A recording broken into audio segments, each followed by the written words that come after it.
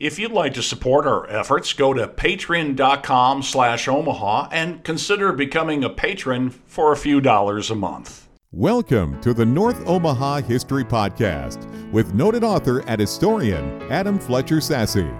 Each week, Adam takes you on a guided tour through Omaha's dynamic past. Growing up near 24th and Fort, Adam's imagination was always lit up by what was. As a young paper boy, he visited that intersection every day, with Mr. L's being a highlight of his route. Mr. L was a OTB bookie who ran a jitney service and all kinds of other services from his office. North Omaha was a moving, lively place all the way into the 60s.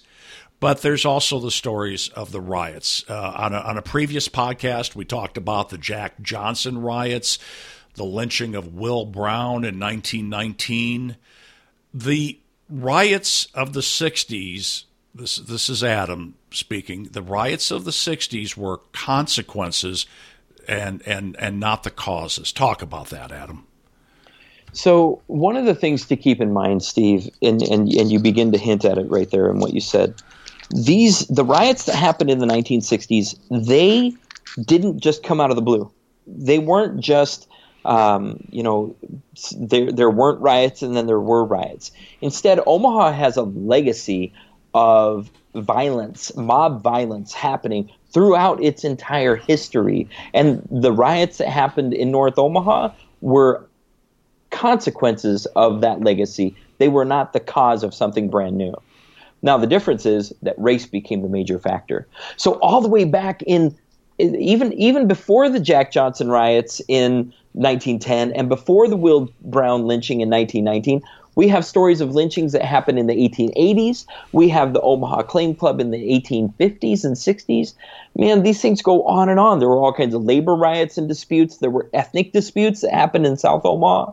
There were all kinds of different violent events that led up to these times. So they were really the consequences. Now, the other thing to remember is that they were the consequences of Omaha's system of racism that has kept that city in check for more than a century. And I don't say that lightly and I don't say it easily, but I do say it honestly. And it's something that I think that the city needs to face up for itself and something that we can explore right here. For instance, let's look at the first riot that happened on July 4th, 1966. That riot, it was a hot, hot summer night. It was over 100 degrees, and there were about 30 or 40 kids, young people. We don't know their ages. It's speculation by the World Herald when they say it was young people, because they didn't interview the rioters. Instead, it was some reporter standing on the corner saying what he saw. And he described it as young people who were standing on this corner. And apparently, super hot night, over 100 degrees, July 4th, you have African Americans who were systemically segregated in North Omaha, and because of the economics of the city, because of the culture of the city, and because of the de facto segregation in Omaha, they couldn't get jobs in other parts of the city that would pay them money. They couldn't get housing in their families into other communities. They couldn't access the educational opportunities that white people enjoyed. And so they were frustrated. The African American community was frustrated. Now, I volunteer all of this as a white guy in America today, so my vision can be skewed, and I'm wide open for criticism here. But I want to say that the roots of that riot on July 4th, 1966 were purely racist.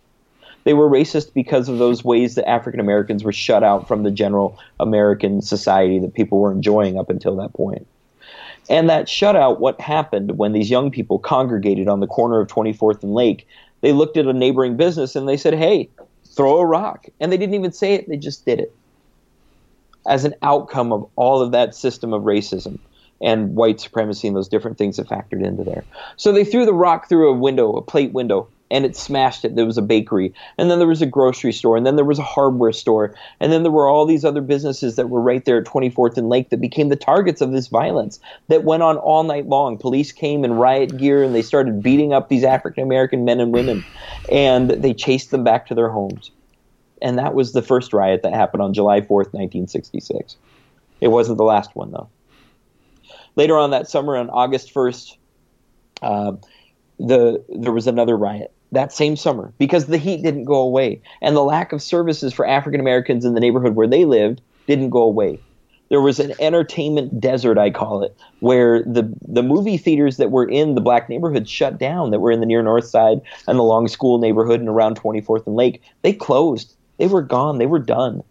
Police, in the Omaha Police Department, they had an ethics squad, a moral squad that went in and busted illegal juke joints and prostitution places and gambling opportunities and whatever happened. And that was happening in North Omaha a lot. Illegal drinking was getting a smackdown. Bars were getting raided constantly. But things for young people just didn't exist. The Carnation Ballroom had shut down. The Dreamland Ballroom had shut down. The Offbeat Club was off limits. I mean, there were all kinds of things that were there that weren't available to youth themselves, or that were there and or that weren't there anymore, that had used to be there. And with that lack of entertainment opportunity, with that lack of employment opportunity that I mentioned, with the lack of opportunities for young people to get that education that they deserved, Tech High School was roaring in the 1950s, but into the 1960s it became more and more segregated, and it was a black-only school by the 1960s. And because of that, the quality of the education that was delivered, lots of people said it was going down the drains. The football team wasn't winning anymore. The basketball team wasn't winning as well. And so there was all kinds of tension at Tech. There was tension at North and Central. Anyway, August 1st, it's summertime. It's the hot of the summer. And riots break out again in one evening on the first day of the summer. The riots went all over North Omaha this time. They moved from 24th and Lake. They went to 37th and Lake. They went to north on Florence Boulevard up by Ames. They went up 16th Street to Locust. They went to all different kinds of areas around North Omaha, and smashing buildings, targeting cars, targeting individuals walking on the street. There was lots of different damage that was done. This was the first time, though, 1966, that we begin to see a new thing happening, where African Americans in the neighborhood started insisting that the young brothers and sisters who were rioting stop, or that they find something else to do. And they started to become involved and intervene. Churches didn't have as much influence. Civic groups were going away. And so out of all of this, a new organization arrives in Omaha in 1966 and 67. The organization was called the Black Panthers. They were started in Oakland, California in 66. And by the time that they got to Omaha, by the time that they started in Omaha, Omaha was rife for the opportunities that the Panthers offered, including summer programs for kids, including free lunches and free breakfasts for children, including opportunities for African American teens to learn about their heritage, their history, about Black history, about what made America, how America is built on the backs of Black people, about all kinds of things from that Panther perspective. Now today we know the Black Panthers as kind of a caricature, as kind of a picture and image of negativity, especially in white people's eyes. But at that point, the Black Panthers delivered hope, and the Black Panthers delivered possibility in neighborhoods where that didn't exist before, especially in North Omaha. So the work that they did was definitely needed. The third riot really happened 2 years later. 1967 was a quiet year in so many terms. There were some issues that happened at local high schools. Folks like to talk about what happened at Central and what happened at North and what happened at Tech, and different incidences that almost amounted in riots, but they were never called that by the newspaper. They weren't called that by the Omaha Police Department. It's just in people's memories that they really addressed them as riots, which is just as valuable of a source as any other at some points. But what we know is that on March 4th, 1968, the peace was not to be found. There was a candidate running for presidential office. His name was George Wallace. George Wallace was the racist governor of Alabama, who decided that he needed to take his racist platform to the presidential office. And George Wallace ran for office. He spoke at the Civic Auditorium, which we know is right downtown there. And George Wallace brought a very hate-filled speech with him. While he was speaking, in the back of the auditorium, there were groups of African American and a few white protesters who were protesting. They were picketing George Wallace's speech in the auditorium while it was happening. They didn't do it actively, though. They were passive. They were quiet until Wallace started saying incendiary things and flaring up the crowd and really getting people upset. Not the audience, listeners, of course, the people who'd come to listen to him on purpose, but these protesters in back were definitely agitated. So they came to the front of the auditorium, and without inciting violence, without doing anything wrong, they stood there. And they let their faces be seen, and they showed their placards. And Wallace kept going, and he kept railing with his racist hate speech, and he just hammered away on these African Americans, and he hammered away on poor people, and he really made it sound like it was a war of races against each other. And I don't know how the Omaha audience reacted, the people who were there on their own volition, but these protesters got more and more upset. And they started to tear up their placards and throw the paper at Wallace. And they started to engage with the audience members, and a riot broke out again. But this time, these students, these young people who were gathered to protest, they flooded out onto the street. They were beat by cops. They ran back to North Omaha. Cops chased them. Members of the audience from Wallace's audience chased these protesters back to North Omaha, and the riots flared up again. Days of rioting happened after that. Businesses were destroyed up and down 24th Street. Not just the front windows broken, but actual laundromats that were raided into and just thrown over and torn into pieces. It happened at 16th and Locust. That's really when that whole commercial intersection got obliterated. Whole businesses that had been operating for 75 and 100 years were gone in a night. And these business owners that were rioted against in the 66 twice and now in 68, they quit. They walked away from the intersections. They walked away from their businesses. They moved to the other side of town, and they didn't come back to North Omaha, and they still haven't today. Now, one of the things that came out of that riot in 68 was a barber who worked at 24th and Spencer in what's called the Spencer Street Goodwin Barber Shop, or Goodwin's Spencer Street Barber Shop. And this barber, he was a young guy. He had gone to a year of law school and got kicked out. His name was Ernie Chambers. And Ernie Chambers there in 1968 went down to the crowd, and he helped calm the crowd. He brought the students down. He went to Horace Mann Junior High, which we know now as the King Science Center on Florence Boulevard, and he calmed the students down so that they wouldn't riot. Ernie got into it right then. That was his entry point. That was his foray. He'd been active in the community beforehand. He'd been doing things with different groups and having different affiliations, but we know that that was the day when he showed up. And that laid the course of the rest of his career that we still know him for today. Bless Ernie Chambers and his continued commitment to representing the people of North Omaha. Then the fourth and last riot that happened, Steve, was on June 24th of 1969. That was the day that a young African-American teenager, her name was Vivian Strong. She was 14 years old. Her and a group of friends were playing in an empty apartment at the Logan Fontanelle Housing Projects that used to be at 24th and Paul Streets. There were more than 100 apartments there, but this one had an empty unit. And the cops got a call that they needed to come down and bust the group of kids who were playing in this empty apartment. They had a record player going, and they were having a little dance party. Vivian was 14. Her older sister was there. She was 15. There were other 14, 15, 13, 12-year-olds there. The black cop, there was two cops that came down in one cruiser.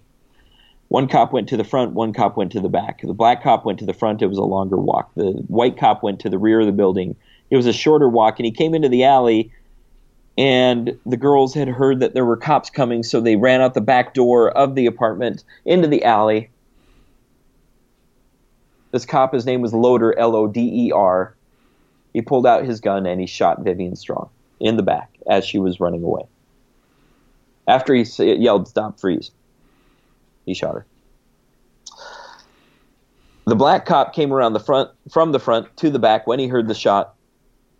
His last name was Smith, Jimmy Smith.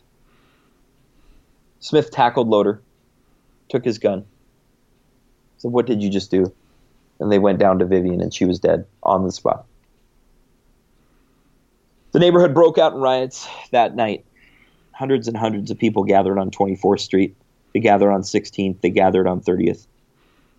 And they smashed, and they burnt, and buildings burnt down. After 2 days of rioting, the Nebraska Army Guard showed up and intervened. They used their guns to protect firefighters who were going to fight fires. They used their guns to make people go home. They used their guns in every way that they could to shut down that rioting. And when the last riot was done in 1969, there were a lot of buildings destroyed. They say more than 25 businesses were burnt out of North Omaha in those 3 years between 1966 and 1969. My research has shown that now, and an interesting thing for me, my research has shown that in the years before the riot, leading up to 1966, between the late 1950s and the early 1960s, particularly between 1963 and 1966, more than 25% of all businesses in North Omaha moved west of 42nd Street. 25% of all businesses in North Omaha moved west of 42nd Street after 1963. What happened in 1963, you ask? The United States Congress passed the Fair Housing Act and said that the United States of America had to become integrated. Well, that didn't really race and happen in Omaha very quickly. But it did force white people to move from North Omaha with very much speed, leading in 1963. And they moved their houses and they moved their businesses. They moved entire churches west of 42nd Street and then west of 72nd Street. And we know today that it's still happening. They moved west of 90th. They moved west of 106th. And these middle-class white families are getting further and further out on the outskirts of Omaha. But and the neighborhoods that they're moving into are whiter and whiter than ever before. There is less integration. What the statistics show us today is that there's less integration in Omaha, Nebraska today than there was in 1963 when white flight began. So the riots weren't the cause of North Omaha's 24th Street falling apart. The riots weren't the cause of 16th Street falling apart, of the businesses leaving, of the families suffering, of the economy blowing up. The riots were the consequence of white flight. The riots were the consequence of systematic racism. The riots were the outcomes and the consequence of years of segregation in Omaha. So what we can see from all this, Steve, is that the riots were consequences, not causes. And that's where North Omaha is today. More than 50 years later, it still hasn't recovered. Our next program is going to be on racism in Omaha, including early racism, Omaha's Greektown riot, and the birth of a nation plays in Omaha. If you'd like to support our efforts, go to patreon.com/Omaha and become a patron for as little as a few dollars a month. And if you like this program, tell your friends to listen. You can check out Adam's great selection of books on Amazon. And Adam, how can we reach you? On NorthOmahaHistory.com, there's a contact page. Hit it up. There's my phone number. There's my email address. Check it out and let me know what you think. Thanks for listening to the North Omaha History Podcast with noted author and historian Adam Fletcher Sasse. Join us next week as Adam takes you on another guided tour through Omaha's dynamic past.